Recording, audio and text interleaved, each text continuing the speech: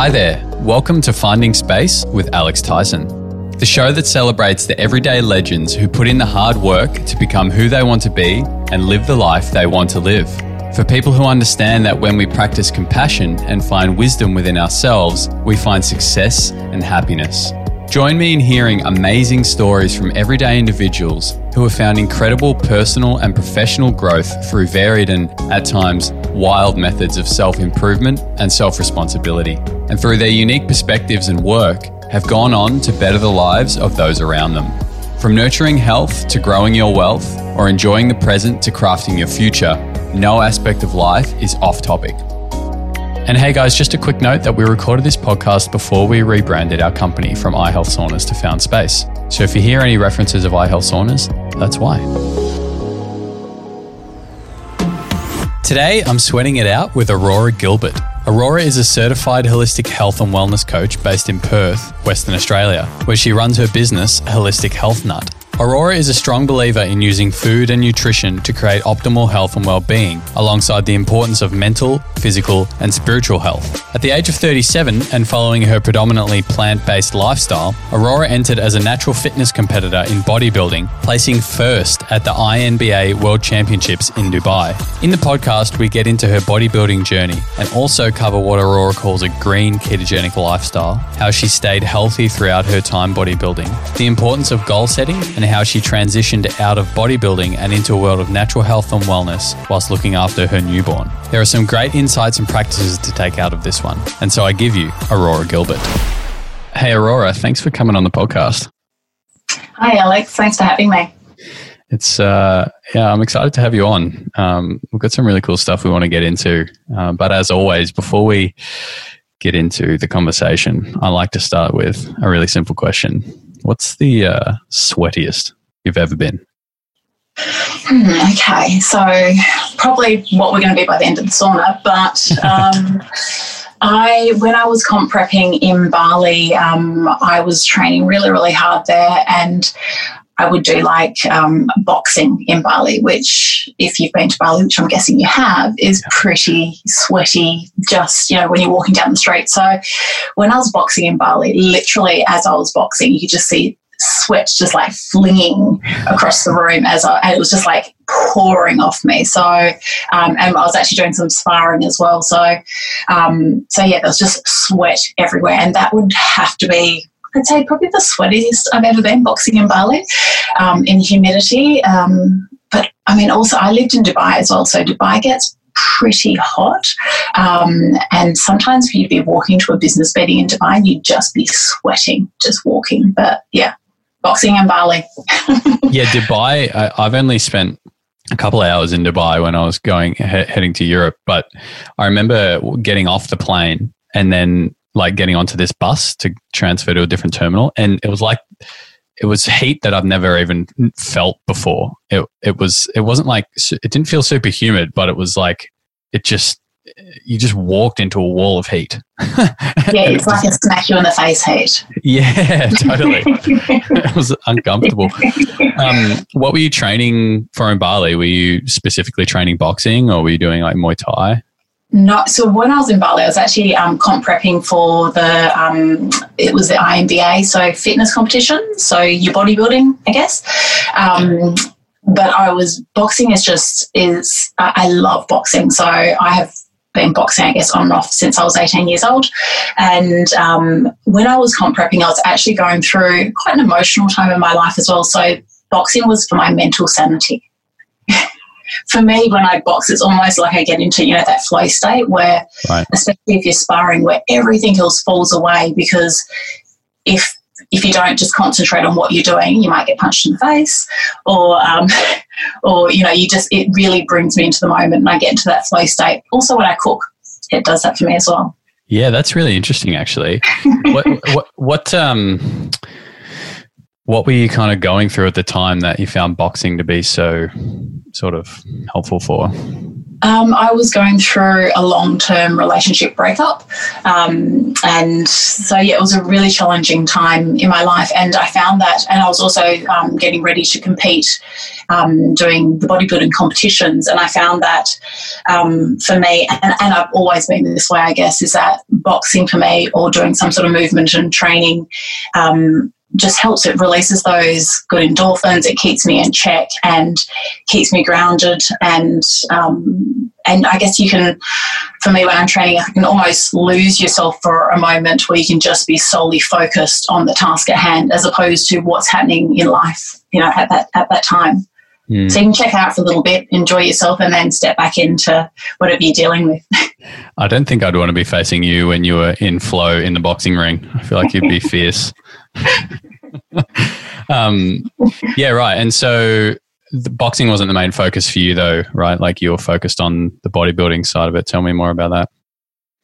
So I have had a boxing fight before, but during that time when I was the sweatiest was when I was getting ready to do a competition. So I had just competed in IFBB, which is one of the largest bodybuilding federations, and I had just done the Arnold's over in Melbourne. So it was the first time the Arnold Schwarzenegger Arnold's competition had been held in Melbourne, and I placed.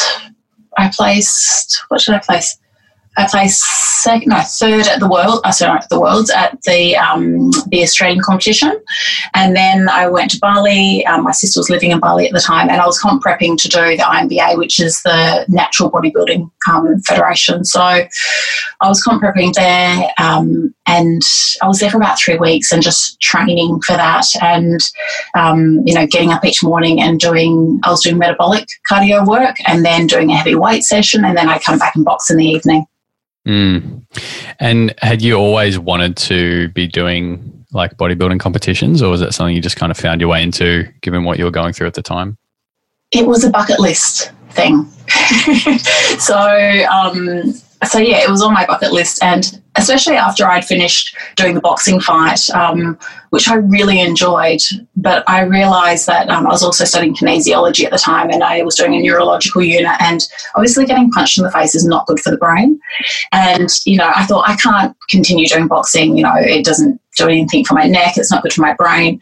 But I found that after doing a boxing fight and training for something, I was like, I need something else to train for. So I thought, I'll do the complete opposite. I'll get into, I'll go stand on the stage in a bikini instead. So I started training for that, and I just wanted to, I was 37 at the time. So I just really wanted to, push my body and see what I could achieve. And it was really important to me that I did it naturally as well. It was, I guess, when I didn't really tell many people I was doing it until I was pretty much getting on stage. And I guess it was a bit of a shock for people. I was like, yeah, I'm going to wear all this, this fake tan and this big full face of makeup and get on stage in a teeny-weeny bikini. And yeah, it was just to really take me out of my comfort zone and to push my body and see where I could take it, and to do that naturally and I guess mature age as well. So yeah, I think that's awesome. It's like just the power in proving to yourself what you can do, even at 37, not that that's old. I feel like I'm going to get in trouble now. But what I'm trying to say is a lot of people who compete, it's often when they're, they're my age or even younger, they're mid-20s. So I think, yeah, that's awesome. And I totally relate to that too. It's like people always ask why I want to run a half marathon or why I did run a couple of half marathons. It's like, because I just like knowing that I can do that sort of thing, if I really want to. And so you mentioned that you were doing it naturally. Let's talk a bit more about that, because I find that fascinating. There seems to be always kind of two routes that people go when they start doing bodybuilding, and there's some amazing natural bodybuilders in the world now. And even yourself, you sent me some photos of you yesterday and I was like, wow, like you looked incredible. And so why was that kind of important to you, and how did you go about doing it naturally? I've, from a young age, been interested in natural health. And I think when I was 24 and actually living in Melbourne, I decided that I wanted to study naturopathy and So I've always lived, I guess, a pretty, I haven't always lived a really healthy life, but I've always had balance where, you know, when I was younger, obviously I liked to go out and have fun, but I would still always make sure that I was really checking in and, you know, green juices and taking, you know, lots of different superfoods and things like that. So there'd be a balance. I really just wanted to do that naturally, because if you go down the path of taking synthetics, you really, and especially for a female, for our hormones, you can really mess up your body. And for me, I hadn't had children yet. I've got one little girl and she's nearly 2.5. And I knew that I did want to have a child. And so for me, I was like, there was no way that I was going to do it with drugs anyway. But that messing with the hormones was even more important for me to go, no, I have to do this naturally. And I know that you can do it naturally. You know, obviously, if you're going to take enhancements, it's going to get you the result a lot faster, but it's also going to wreak so much havoc on your body. And I guess traditionally with bodybuilding, it's high carbs and it's slow, fasted cardio. I mixed it up and I did keto. I did predominantly plant-based, so I went more green keto, which I'll chat about in a moment. But I mixed it up and I trained more like an athlete, because I found, coming from a boxing background, that getting into the bodybuilding training was this, you know, slow weights. When I first started training, I was like, this feels like I'm getting less fit. Like this competition is called Fitness Competitor, and I feel like I'm actually getting less fit than when I'm boxing. Right. And I was like, this doesn't make sense in my mind. I know that you can get the results that way, but for me, I found that I was like, I want to train, I guess, more like an athlete, which is I want to do metabolic cardio work instead. Yeah, which is going to rev up your metabolism and have it going, burning for a lot longer than if you're doing a slow, fasted cardio. So I did metabolic sprints on the bike and things like that. I still did a really heavy weight training session. And the boxing I didn't need to do. The boxing was, as I said, was for my mental sanity. The boxing was also so I could eat more food. The boxing was so, like, you know, if I didn't eat something that was following, you know, I guess my the way that I was eating, I was like, I'll just do a boxing session instead. I'll just go and punch some bags for a while. Exactly. I'll just eat more of that and I'll box later. And when I get into diet with that, so for me, when I first started doing it again, I started saying that more sort of high carbs. And even though I wasn't hungry, I wasn't satisfied. I was like, this, and different people, you know, by individuality of each person, some people it works really well for. For me, I went, this doesn't like it. And there was also, I was having fruit in my diet. And I went, no, this doesn't actually work for me in what I'm wanting to achieve. So I went more a green keto, which is predominantly plant-based. I still had a little bit of organic grass-fed butter and I still had some fish in my diet. I used sprouted fermented brown rice protein powder.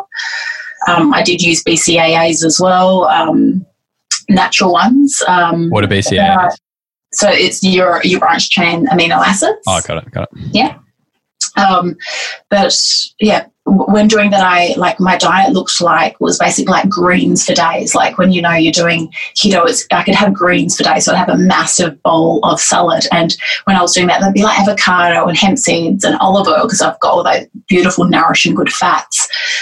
Whereas when I was doing it with the high carbs, but doing the really low fat route, I was hungry still. I wasn't satisfied. I wasn't physically hungry, but I was like, something's missing. And that for me is fat. Fat, you know, it's really integral and important to our hormones as well. So for me, you know, when I was comp prepping, it consisted of, I guess, liquid nutrition as well. So smoothies with your protein powders, but that would be like cold press, cucumber, celery, parsley, ginger, lemon, with some of the protein powder, coconut oil or some MCT oil, which is just, you know, it's fantastic nutrition. Like, it's liquid, so it just breaks down really easy, straight into the body.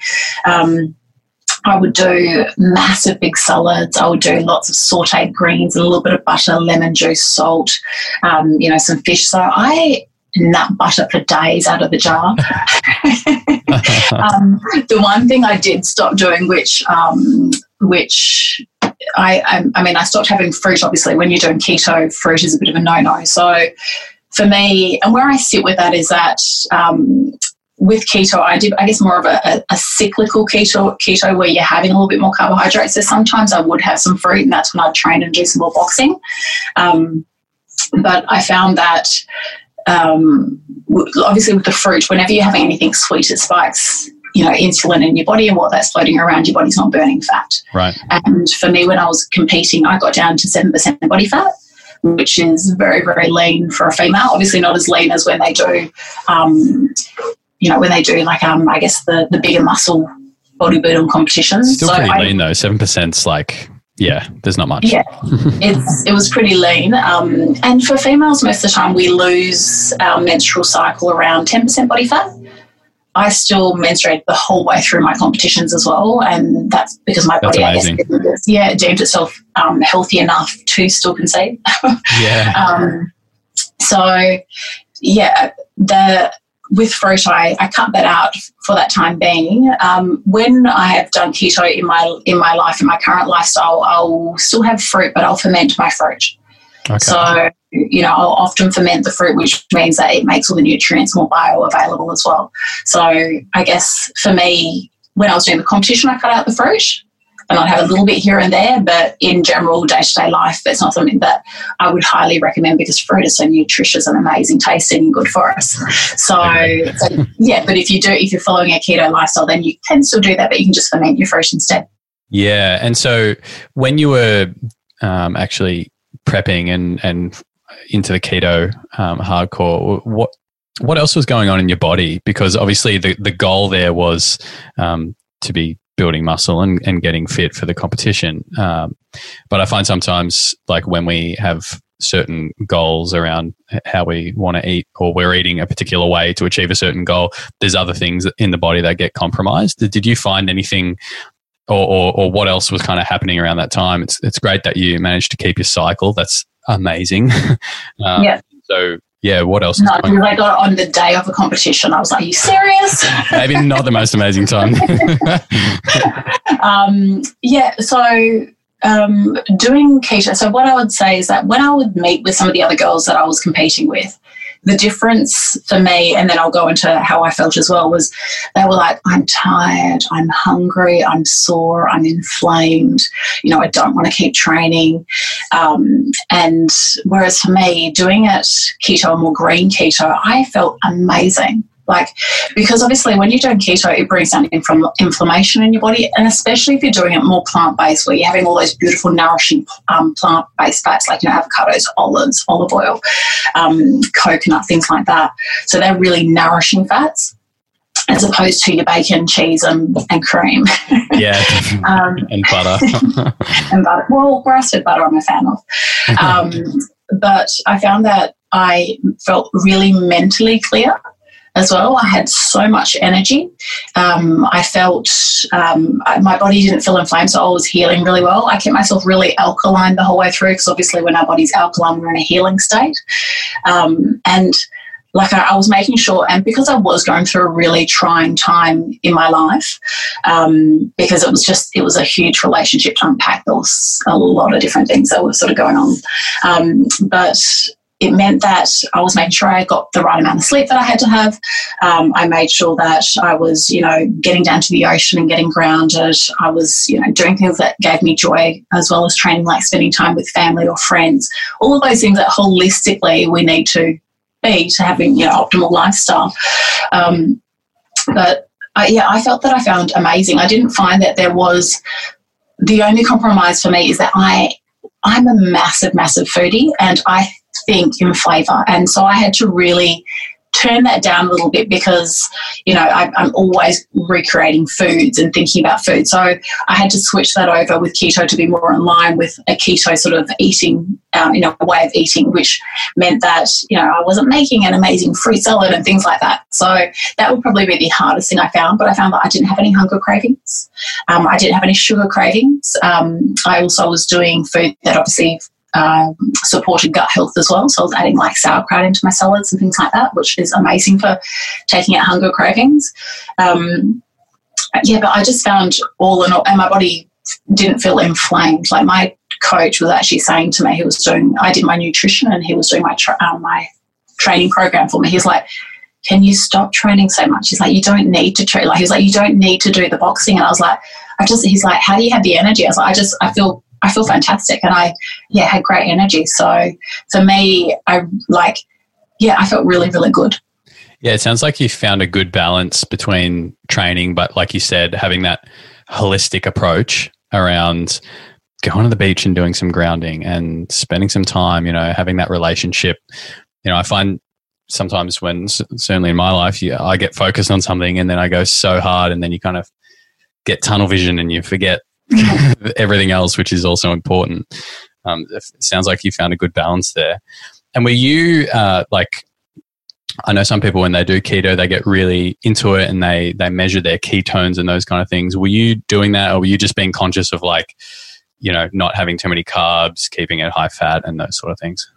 Yeah, I wasn't. And even when I was competing, I wasn't somebody who was going, I'm eating this many calories, because, we all know calories in, calories out. A calorie, you can have something with McDonald's, or you can have a bowl of salad. It's a totally different nutrition. I was not doing it that way. I was really I guess, treating myself more like an athlete. I was like, I need to fuel my engine. So I like to think of my body as an engine. I'm like, I need to put the right fuel in my engine so my body can give me more bang for the buck, give me more longevity, give me optimal health. It's going to heal quickly. And I know to do that. If I'm hungry, whenever I was hungry, I would eat. I wasn't like, I feel really hungry, but I shouldn't eat because I'm only supposed to have this many calories. If I was hungry, my spoon was in the nut butter jar and I was eating nut butter, because fat makes us feel satisfied and then we're not hungry. And I really found that while I was doing that, because you're having so many nourishing fats that you don't get as hungry while you're doing that. It was, for me, I found it was pretty easy to do. Yeah, I like that. And this is maybe a bit of a public service announcement, but I find if we're eating clean foods, whole foods like you were, even in that case where you were focusing on eating keto, if we're eating cleanly, perhaps don't need to be so concerned about the amount of calories we're putting in. I remember once I came out of I was coming out of a water fast a couple of years ago, and it was a week in, and I had this big bowl of salad, and I probably ate a little bit too much. And I was telling my sister, Cara, I feel like my stomach feeling a bit interesting because I just ate a bit too much. She's like, oh, what'd you have? And I was like, it was a simple salad. It was lettuce, tomato, capsicum, and some avocado. And she's like, Alex, shut up.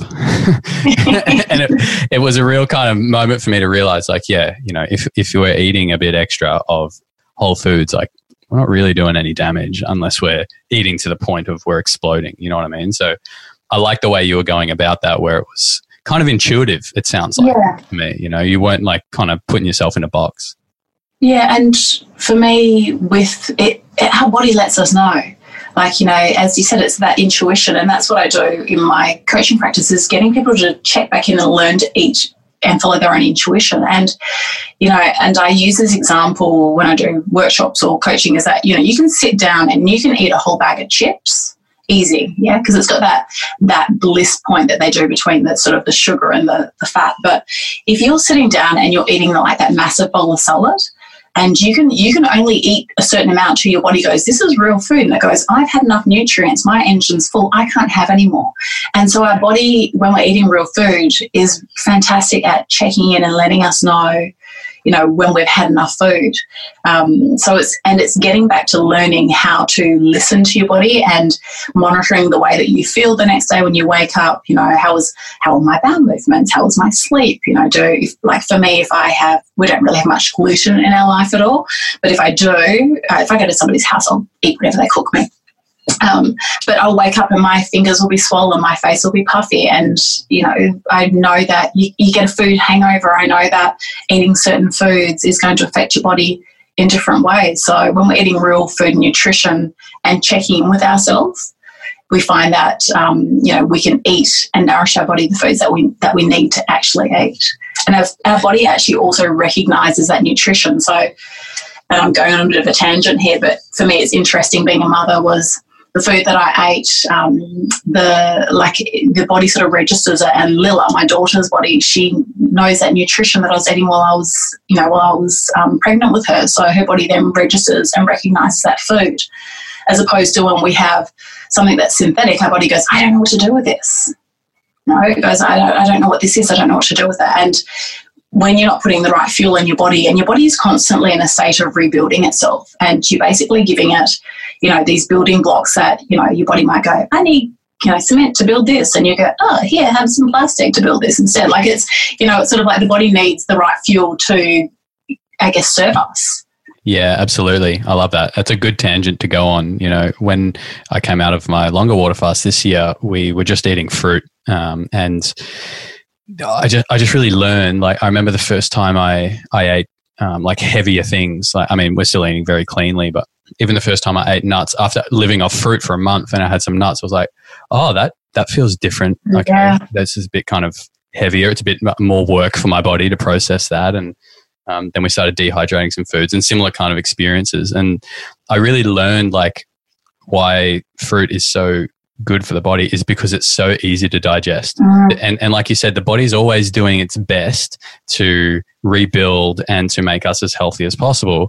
And so when we put foods like fruit in, we're not taking too much energy away from the body to cleanse and heal to digest that food, right? Because it doesn't have to do so much work compared to when we put in like 2 large fries and a Big Mac, or even something more heavy like some red meat or something. Like then the body goes, okay, I need to stop rebuilding for a while because I got to process all this stuff that we just put in. So yeah, I really like what you're saying there. And also I heard once it was like, if you're reading the ingredients and you don't know what it is, your body doesn't know what it is either. Exactly. And so yeah, exactly. And so it's going to struggle to process that as best as possible. And so when you were competing, then you were doing the keto, like what was your kind of day-to-day looking like during that phase? So I was playing around with doing intermittent fasting as well, and I still do, especially when I was doing that heavyweight training session, because obviously when we're in a fasted state, our body releases more human growth hormone, so I could build more muscle that way. So I would get up, do my fasted metabolic cardio and my weight session, and then I would go straight back home and I'd have the cold juicer, the cold pressed juicer out, and I do I do celery, cucumber, parsley, ginger, lemon, and sometimes I would blitz that up as well with a bit of frozen spinach or some sort of green from the garden or something like that. I would have a big scoop of protein powder in there. So that protein powder was that brown fermented sprouted rice. And I'd have some sort of like either coconut oil, or MCT oil or something like that in the smoothie as well. And was there a particular reason to use the MCT oil? Yeah, so because I was doing the keto, you need obviously the fats, and fats helps deliver the nutrients into the body as well. So I would use either a coconut oil or an MCT oil. An MCT oil is medium chain triglycerides, and it just helps our body to convert that fat into energy more readily. I would, and then I just, as I said, add some spinach in for fibre. But then you've got a really beautiful balance of, your carbohydrates, your fibre in there, your good fats and your protein. And with that as well, like it was because I just finished training, and when your body's in a fasted state, it's more readily able to absorb nutrients. So having something like a smoothie, like you were saying before with fruit, it's easy for it to break down and utilise that nutrients. Having a smoothie in a fasted state after training, it's just nutrients straight in. Yeah. The other thing I'd also do with that is I would have another drink, which was the BCAAs, and I'd use an unflavoured one, so it had no flavour, because a lot of the ones on the market are flavoured and, with different flavours and additives and sweetener and all those fun sorts of things we don't want. Yeah. And I would have in there, to keep my body really alkaline, so it was in a healing state all the time, I would have spirulina, barley grass, wheatgrass, camu berry, chlorella as well, which helps the body rid itself of toxins. So I'd have water with all these green potions in there, and I'd just scale that back. And when I actually did the competition as well, because you dehydrate yourself on the day. Yep. Which is not optimal, but obviously, it's for that one day. But I made sure that, because when you're training, you're pushing your body into an acidic state as well, because you're breaking down muscle and you're rebuilding it. So for me, being alkaline when I was competing and just throughout life in general has always been really important. So on competition day, I'd be doing, because you'd limit how much water you're allowed to have, like little shots of green powder and water just to keep me alkaline throughout the day as well. So yeah, I'm a little bit crazy. That's good. I mean, yeah, exactly. You're not called the holistic health nut for no reason. No, I love that, because there's that focus there around alkalinity, even in a moment where, yeah, you know, people are dehydrating themselves, and that's typically not the healthiest thing to be doing. I like that there was still that focus there and that intent from you to do it healthfully in a way. And were you focusing much, like you'd train in the mornings, you'd have those amazing smoothies. Were you focusing much on like sleep, and what sort of things were you doing for recovery around that time?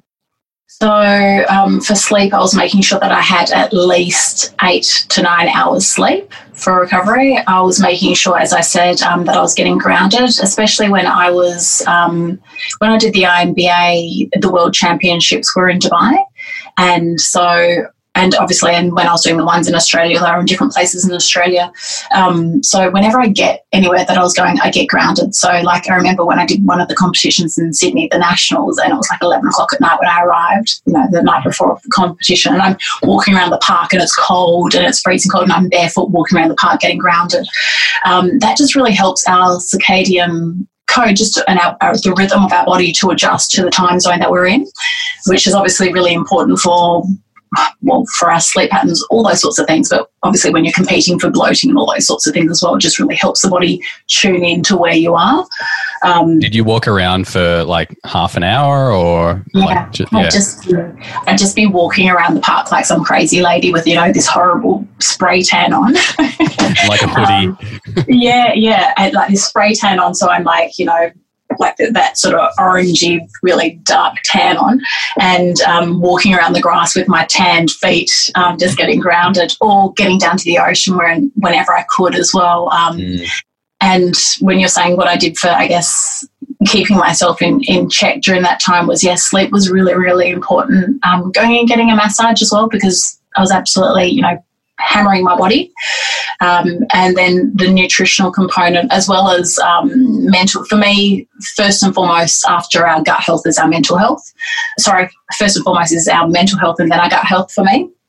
So for mental health, it was really doing things that gave me joy, which were, you know, people that, I guess, community and relationships with people that were really important in my life, and especially because I was going through that trying time, that I could just sort of check in, and that gave me joy to, you know, have that connection with friends, family. Yeah, I love that. Joy is, it's critical, right? I mean, you can be doing everything right.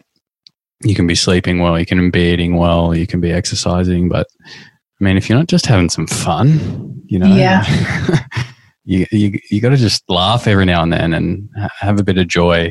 So I like that. And so then, when did you finish up? When did you decide you'd kind of achieved what you wanted to achieve? What did you end up achieving? I went through and competed at the World. So when I first started competing, I started in January of 2015. I did 5 competitions back to back during that time, and I finished up in June at the World Championships. When I first started, I wrote down a goal because I still live in Dubai. I was like, I will compete at the World Championships in Dubai and place first or place. And so when I actually was at the Worlds, you know, obviously I, you know, sort of did that thing that everyone does. As I got there, I was like, why am I here? Like, all these people look amazing. I don't, you know, am I good enough to be here? La, la, la, la, you know, all those self-doubt. Yeah. And I placed first, so I won at the World Championships for my division, which my division was fitness competitor. So that is, I guess it's not super muscly, but it's fairly muscly, but lean, abs, those sorts of things. So yeah, I placed first at the Worlds, and and it was at the age of 37, and I just remember sitting, you know, back that next morning when I woke up after the competition and just going, wow, that was the goal that I wrote down, and having a little chuckle to myself and going, like, it's amazing when we actually write down a goal or set a goal that our true north just sort of hones us in that way, like that journey along the way of getting there. I'd sort of think about it, but I was always just trying to be the best that I could possibly be, because when you start looking around, and I was like, wow, these people look so amazing. Am I good enough? Da, da, da, da, all those sorts of things. But yeah, getting there and actually achieving that goal was an amazing experience. The whole journey was an amazing experience to be able to put myself through that experience and that discipline as well. And I thoroughly enjoyed it. And I really enjoyed the experience and really enjoyed the discipline. And so the Worlds, were they in Dubai? Yes. Yep. So, and they're at different places each year. So the Worlds when I was doing were in Dubai. That's convenient. That was when I wrote down the goal, because I wanted to have a holiday back in Dubai, and I was like, we'll place. I was chuckling as I wrote it. We'll place or win at the Worlds, and I was like, yeah, that's going to happen. No, that's cool. And so, is goal setting a big part of your life nowadays? Then are you still writing goals down and doing that sort of thing? I'm a writer. Like I guess I'm in my 40s, so I'm old school where I write everything down. I'm always writing lists. I don't do it on the computer. I'm always writing lists out and goals.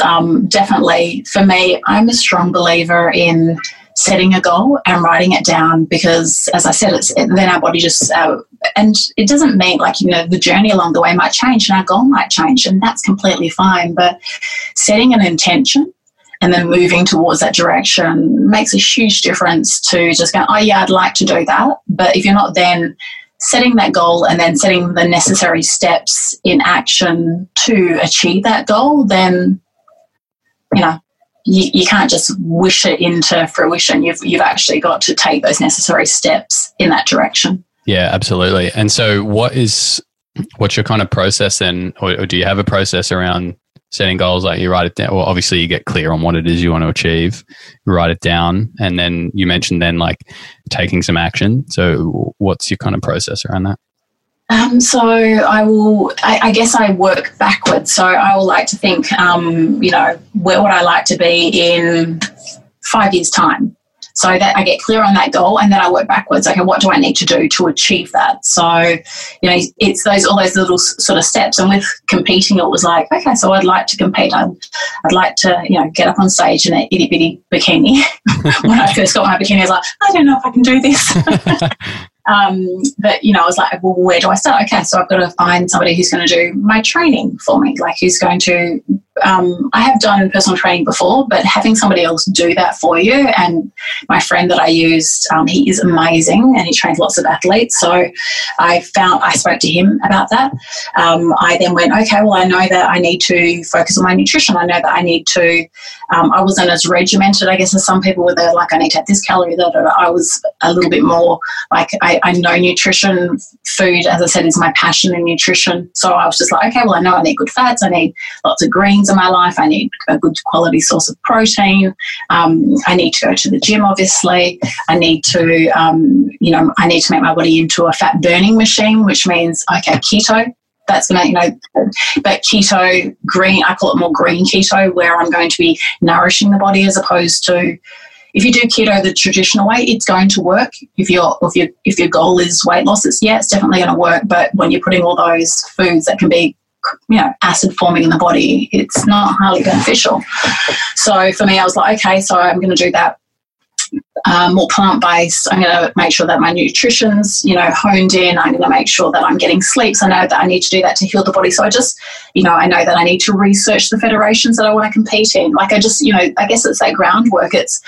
In anything in life, and I find it easy sometimes to equate it to business because we sort of treat business differently than we do our relationships or our goals and those sorts of things. But, in business and in work, that if you say, I want to do this, like you say with your saunas, you're like, I want to sell X amount of saunas. You're like, okay, so what do I need to have in place? I need to have the right, sales team. I need to be putting out the right information, all of those sorts of things. It's no different to how we apply that to our goals in life, to how we apply it in our relationships as well. It's for me, the way we are as people and the way that we do things transfers across to our work, to our personal life, to our intimate relationships, to our goal setting, all of those sorts of things. Yeah, definitely. There's that saying, the way you do one thing is the way you do everything. And sometimes sometimes that scares the shit out of me, because I'll be like, Alex, why did you do it like that? And I'm like, oh my God, do I do everything like this? But it's true, right? And I like what you said there. Do you also then write down those things that you need to do to get there? Or do you just kind of write down the goal and then you're like kind of have all that stuff in your head and then you just kind of go and do it? No, I break it down, because as I said, I'm a list person. So, guaranteed every single day I've got like a list on my table that's like, tick, protein balls, tick, bone broth, tick. Like, all those things are like, I like to tick them off. So I like to break it down. And I think and this is a big goal, but one that I like to think about is like, when I'm 80 years old and I'm sitting down in my rocking chair and I'm looking back on my life, what do I want my life to look like? What do I want my relationship with my family, with my daughter, with my partner? What do I want to have achieved in this life? And it's like, it is daunting when you look at that massive big picture, but at the same time, when you start chiseling it down, and like, especially our focus, I guess, has been a lot around our daughter and, trying to be as much as a conscious parent as I possibly can. And thinking about, okay, what I guess fast forward thinking, going, what do I want Lila to remember about me? When she's an adult, like when she's looking back on her memories as a child, and it'll definitely be, there was a lot of cooking in the kitchen, there was a lot of food.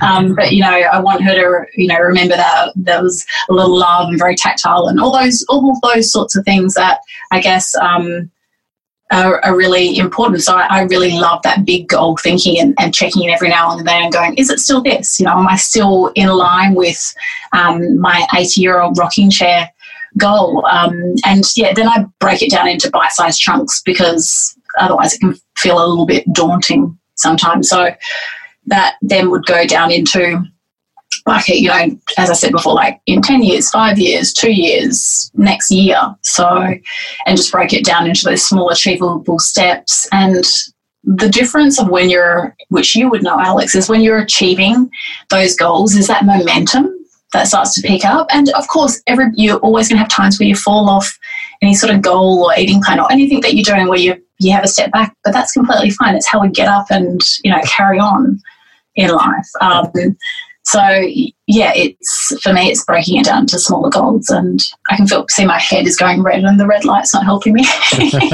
You're smart. You picked the green light. You've done this before. I don't know. It ended up on the green light in here. No, that's great. I didn't even think we were going to get into goals today, but I'm glad we did, because there was a great book I read called Life in Half a Second, written by an entrepreneur, Matthew Michaelwitz, who I was lucky enough to meet. And it's all about goal setting. And I remember in the start of that book, he says, like, if you got the length of the universe, like the total time the universe has existed in 3.8 billion years or something, and you condensed it down into a year, the amount of time that our life lasts as part of that is like, it's half a second. Right. It's so quick in the grand scheme of things. We're here for such a short amount of time. And, he talked about that in the first chapter, and basically ending with the question, like, so what are you going to do with your half a second? And then he just talked about setting goals. And in that book, he mentioned it was something like 1% of people set goals. Yeah. And then of that 1%, it was something like another just 1% actually write them down and like actually follow some sort of process. And I think, we all hear about goal setting, and but so few of us do it.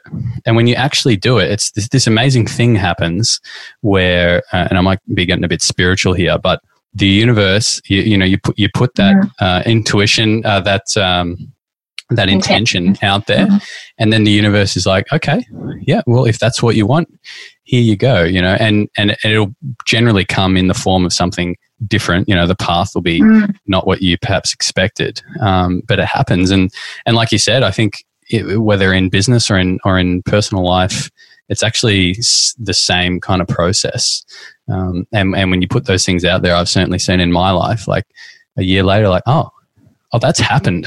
Oh, and it actually happened even more so than what I'd, set out to achieve in the first place, So that's really cool. And yeah, I think there's something about actually scribing it into a piece of paper, like that mechanical experience and reading it, and it does something in the brain. So yeah, anyway, I'll get I was going to say, well, they have done studies, because I know with studying, they say that when you actually write something down, like we recall that information differently. And that's the way that I am. Like if I do something on a computer, like it's there, but it's sort of neither here nor there to me. But if I write something down, like I remember writing it down, like it's almost like it etches into my mind or something. Yeah, absolutely. And there's another part that about setting goals is the desire behind the goal. Oh, yeah. If there is enough desire there, then you'll just make it happen, and you'll figure out those things like, I want to buy a house. Okay, what do I need to do that? And I need to save all this money. Okay, well, how do I need to, and you just kind of like nut it out. Whereas if there's low desire, maybe because that goal's really not for you, maybe it's for someone you're trying to impress. I'm talking to myself here. And, then when that desire is low, when things get hard, which they will, if you don't have that desire there, you won't push through the suck, And that is something that with my coaching clients, and in my relationship, we do goal setting as well. But with my coaching clients, when I take on a client, part of the initial consult or before they even see me is goal setting. Yeah. So, and this is one that it amazes me how many people get stuck with this. Yeah. Because it's not something that, we're so busy in life that when you ask somebody I want you to sit down and I want you to write down your goals and I want you to, and they're like, whoa. And like on the goal setting piece of paper that they give back to me is always like all these sort of scribbled down notes and there's bits crossed out and then they've run out of room to write everything, because once you start writing it down, you go, wow. Like at first they sort of will write 2 lines and go, I'm really struggling with that. I'm like, well, just put some time aside and just delve into it.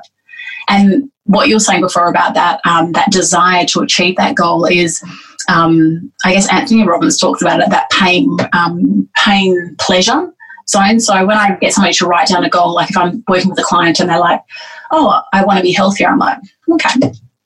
And why do you want to be healthier? What does healthier look like to you? And so we start sort of delving into that goal, and we're like, and they're like, oh, I just, I want to fit into my jeans. I'm like, but why do you want to fit into your jeans? Oh, because I'm going to feel good. Oh, okay. I'm going to have more energy. I'm going to be a good role model to my children. I'm going to feel confident within myself. And it's that when you start writing down all those things, that momentum starts to happen where you go, I can't not do this, because how can, it becomes compelling. And that's, I think, part of that goal setting process is, well, it's probably the most important bit is why it's compelling to you. Because otherwise, if you just write it down and you haven't put any sort of meaning behind it, it's just sort of this goal floating around, but you haven't really decided why you want it. I just do.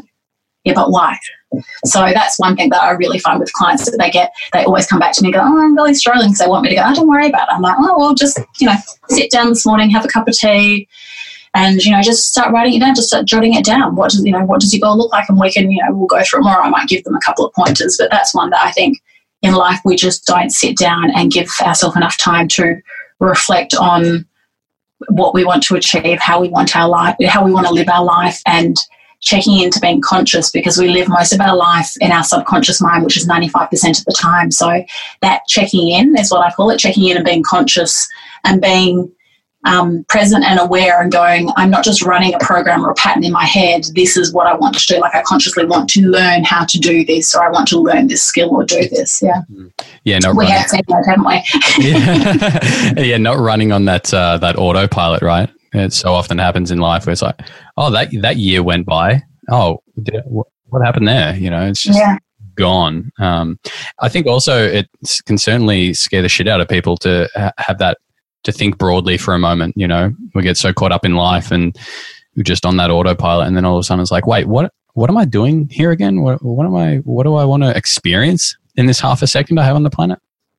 Well, somebody I read, or in a book or something, or maybe it was on Facebook, I don't know, but it was like with children, they say with your children, you've got 16 to 18 summers with them. Right. And when I read that, I was like, wow. Like when you go, because by 16 they probably want to hang out with their friends. So it's like you've got 16 summers with your child. And then when you started putting that, relative to life, it was like that for me was, certain things you hear and you're like, oh, you have that aha moment. I was like, wow, that's like, as you said, it's like that. It's like nothing. It's, we're getting into our third summer with Lila. So I always try, are we living the way that we want to live? Yeah. I have a feeling you guys are certainly well on the way. Most days. All of every now and then spiral.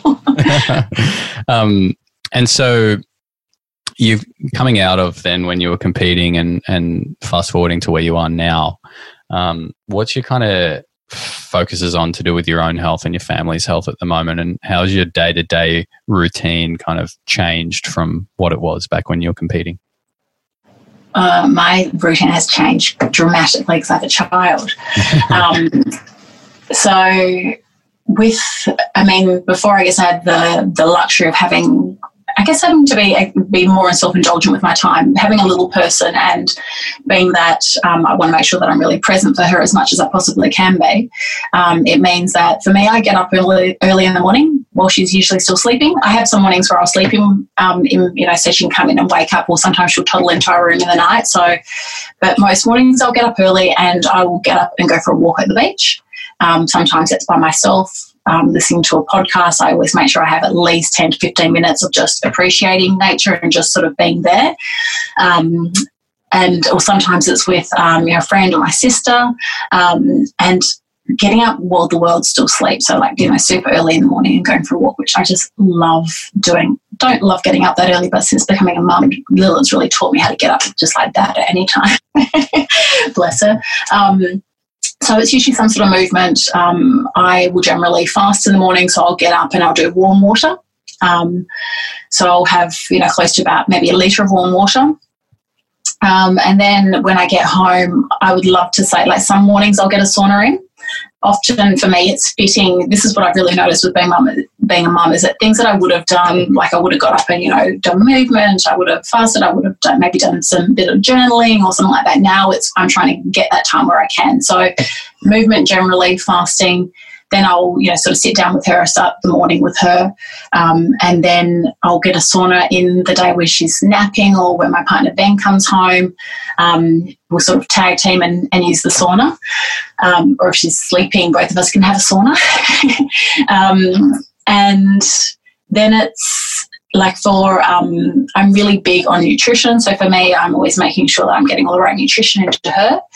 I like to make sure that I do something fun and really present with her as well. So whether it's we get out and go for a walk, it's taking her to a park. Yesterday we went to the zoo. So I like to, and then I sort of the rest of the day, if she's sleeping, I'll try to get some work done. I will read. I love reading. So wherever I can, I read, or I listen to a lot of audio these days because I find that it's, I've got more time to listen to audio if I'm commuting in the car or something like that. So, yeah, I guess the same things that were important to me 5-10 years ago are still important. I'm still doing them. It's just it's a little bit broken up and a little bit more segmented in the way that I perform that. Postpartum, for me, when we decided that we're going to have Lila, I fell pregnant with Lila at 40. Or just before I turned 40, so I was 40 when I had her.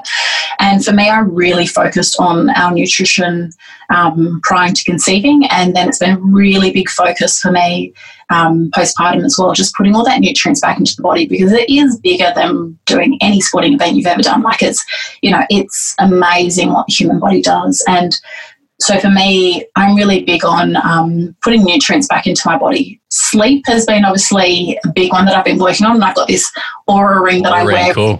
Yes, that tells me how much sleep I don't have.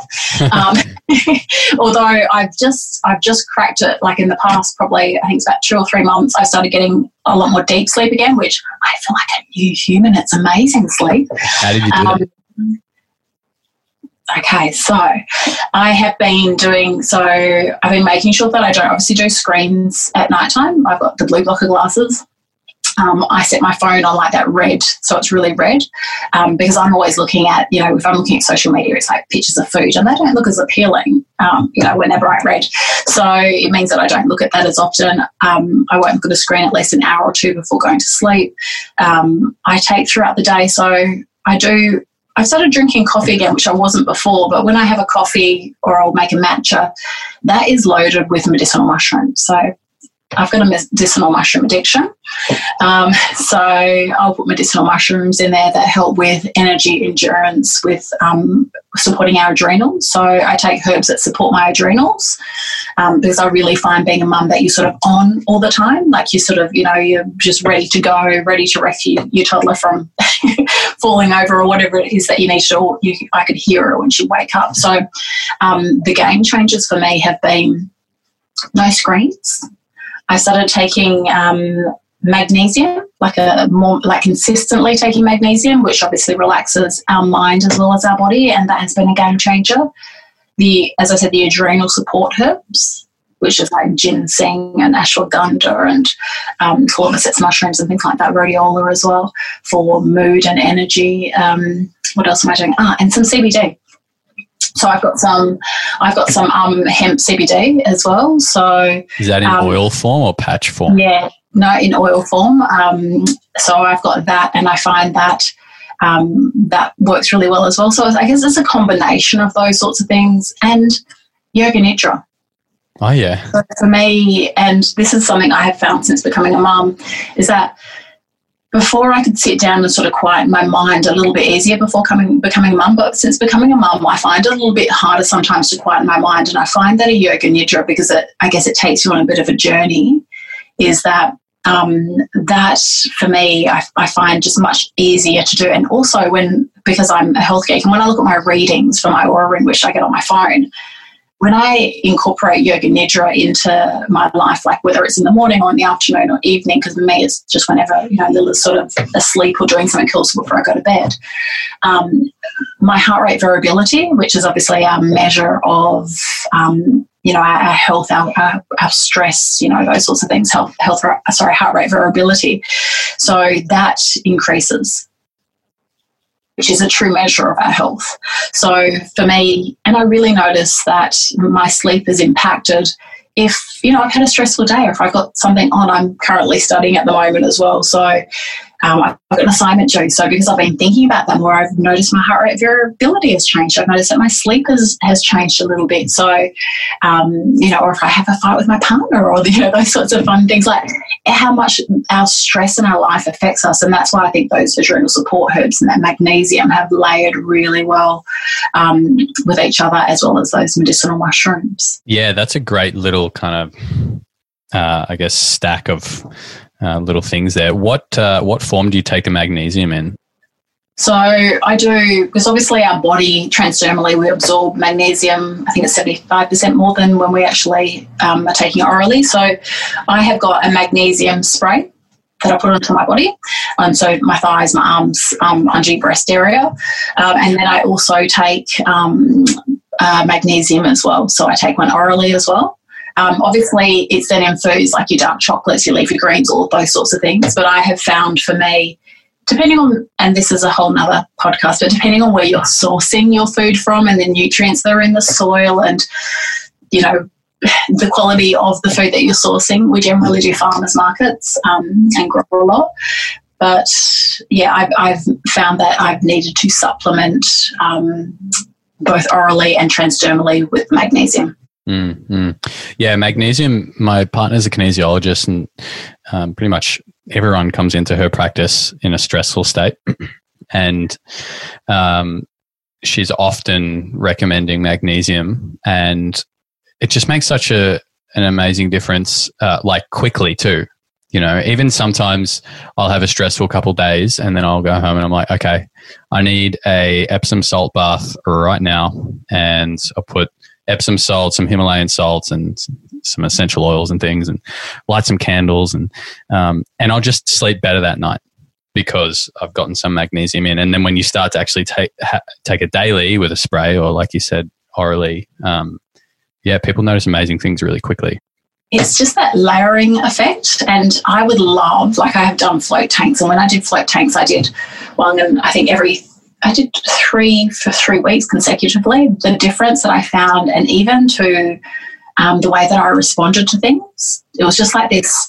I found that things didn't bother me as much. Like it was really interesting reflecting, going, I've like felt a lot calmer. I felt a lot more like things aren't bothering me as much, like just from having those float tanks, which I would love to get more baths in, but I don't get as many baths as I'd like to anymore. I feel like there might be a couple more years of raising a small human before that. Well, we've got Lila in the sauna a couple of times, so we put her in at the end, and obviously with the door open, and because she loves it, like she gets so excited. I get excited for, I guess, how she's going to grow up, because we've got that. I'm looking out there because I've got our ice bath thing out there. So we do the saunas, and then we jump into the cold water and do cold water plunges as well. So those sorts of things have also made a difference to my sleep as well. So having the sauna has made a huge difference as well. And trying to get a sauna, Ben's fantastic. He does one like pretty much every single day. I'm more like 4 times a week. Yeah, that's still a good amount.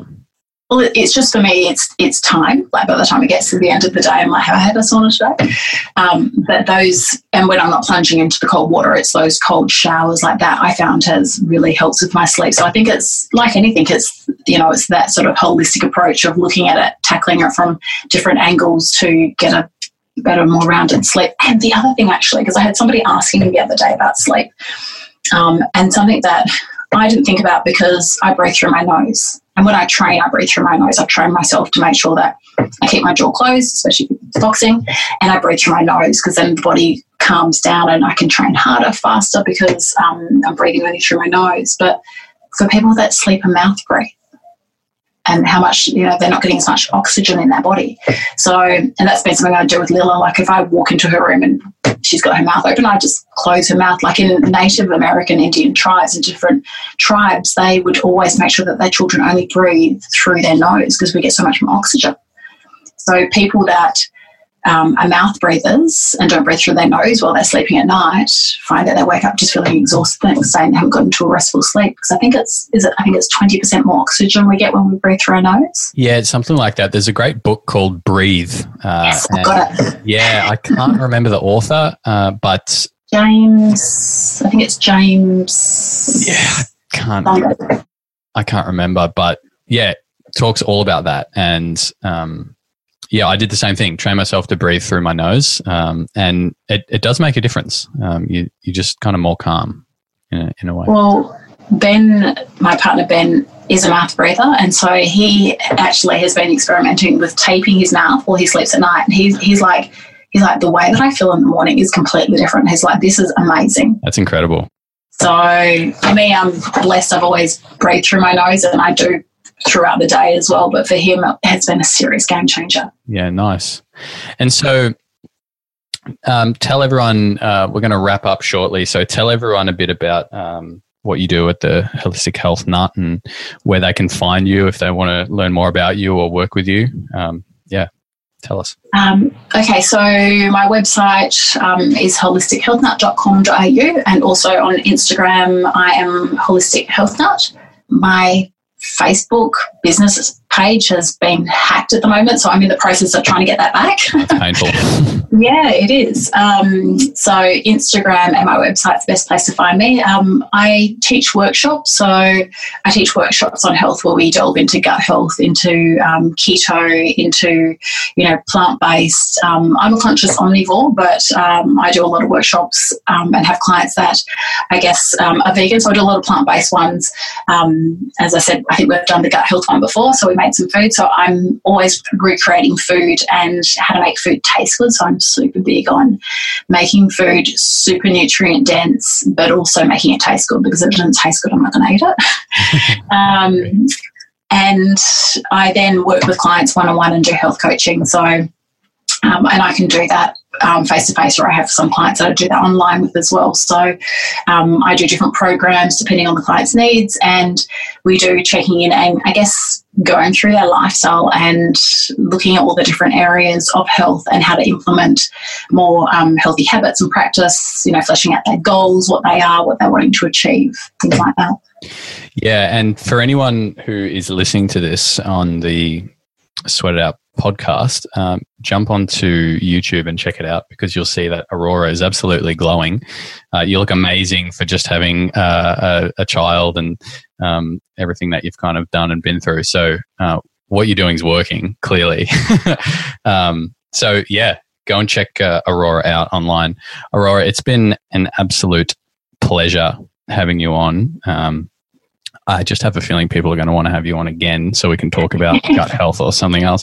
Oh, that was the other thing I wanted to mention. If you head to the iHealth Sauna website or our YouTube, you can see Aurora and I did a webinar about a month ago, and we made 2 real gut healthy recipes and a beautiful healthy chocolate recipe.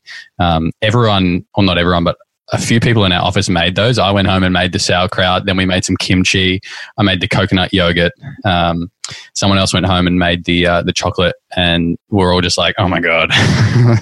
Well, with the chocolate, we forgot, but what you can do is that you can put probiotics in there, and then it's gut health.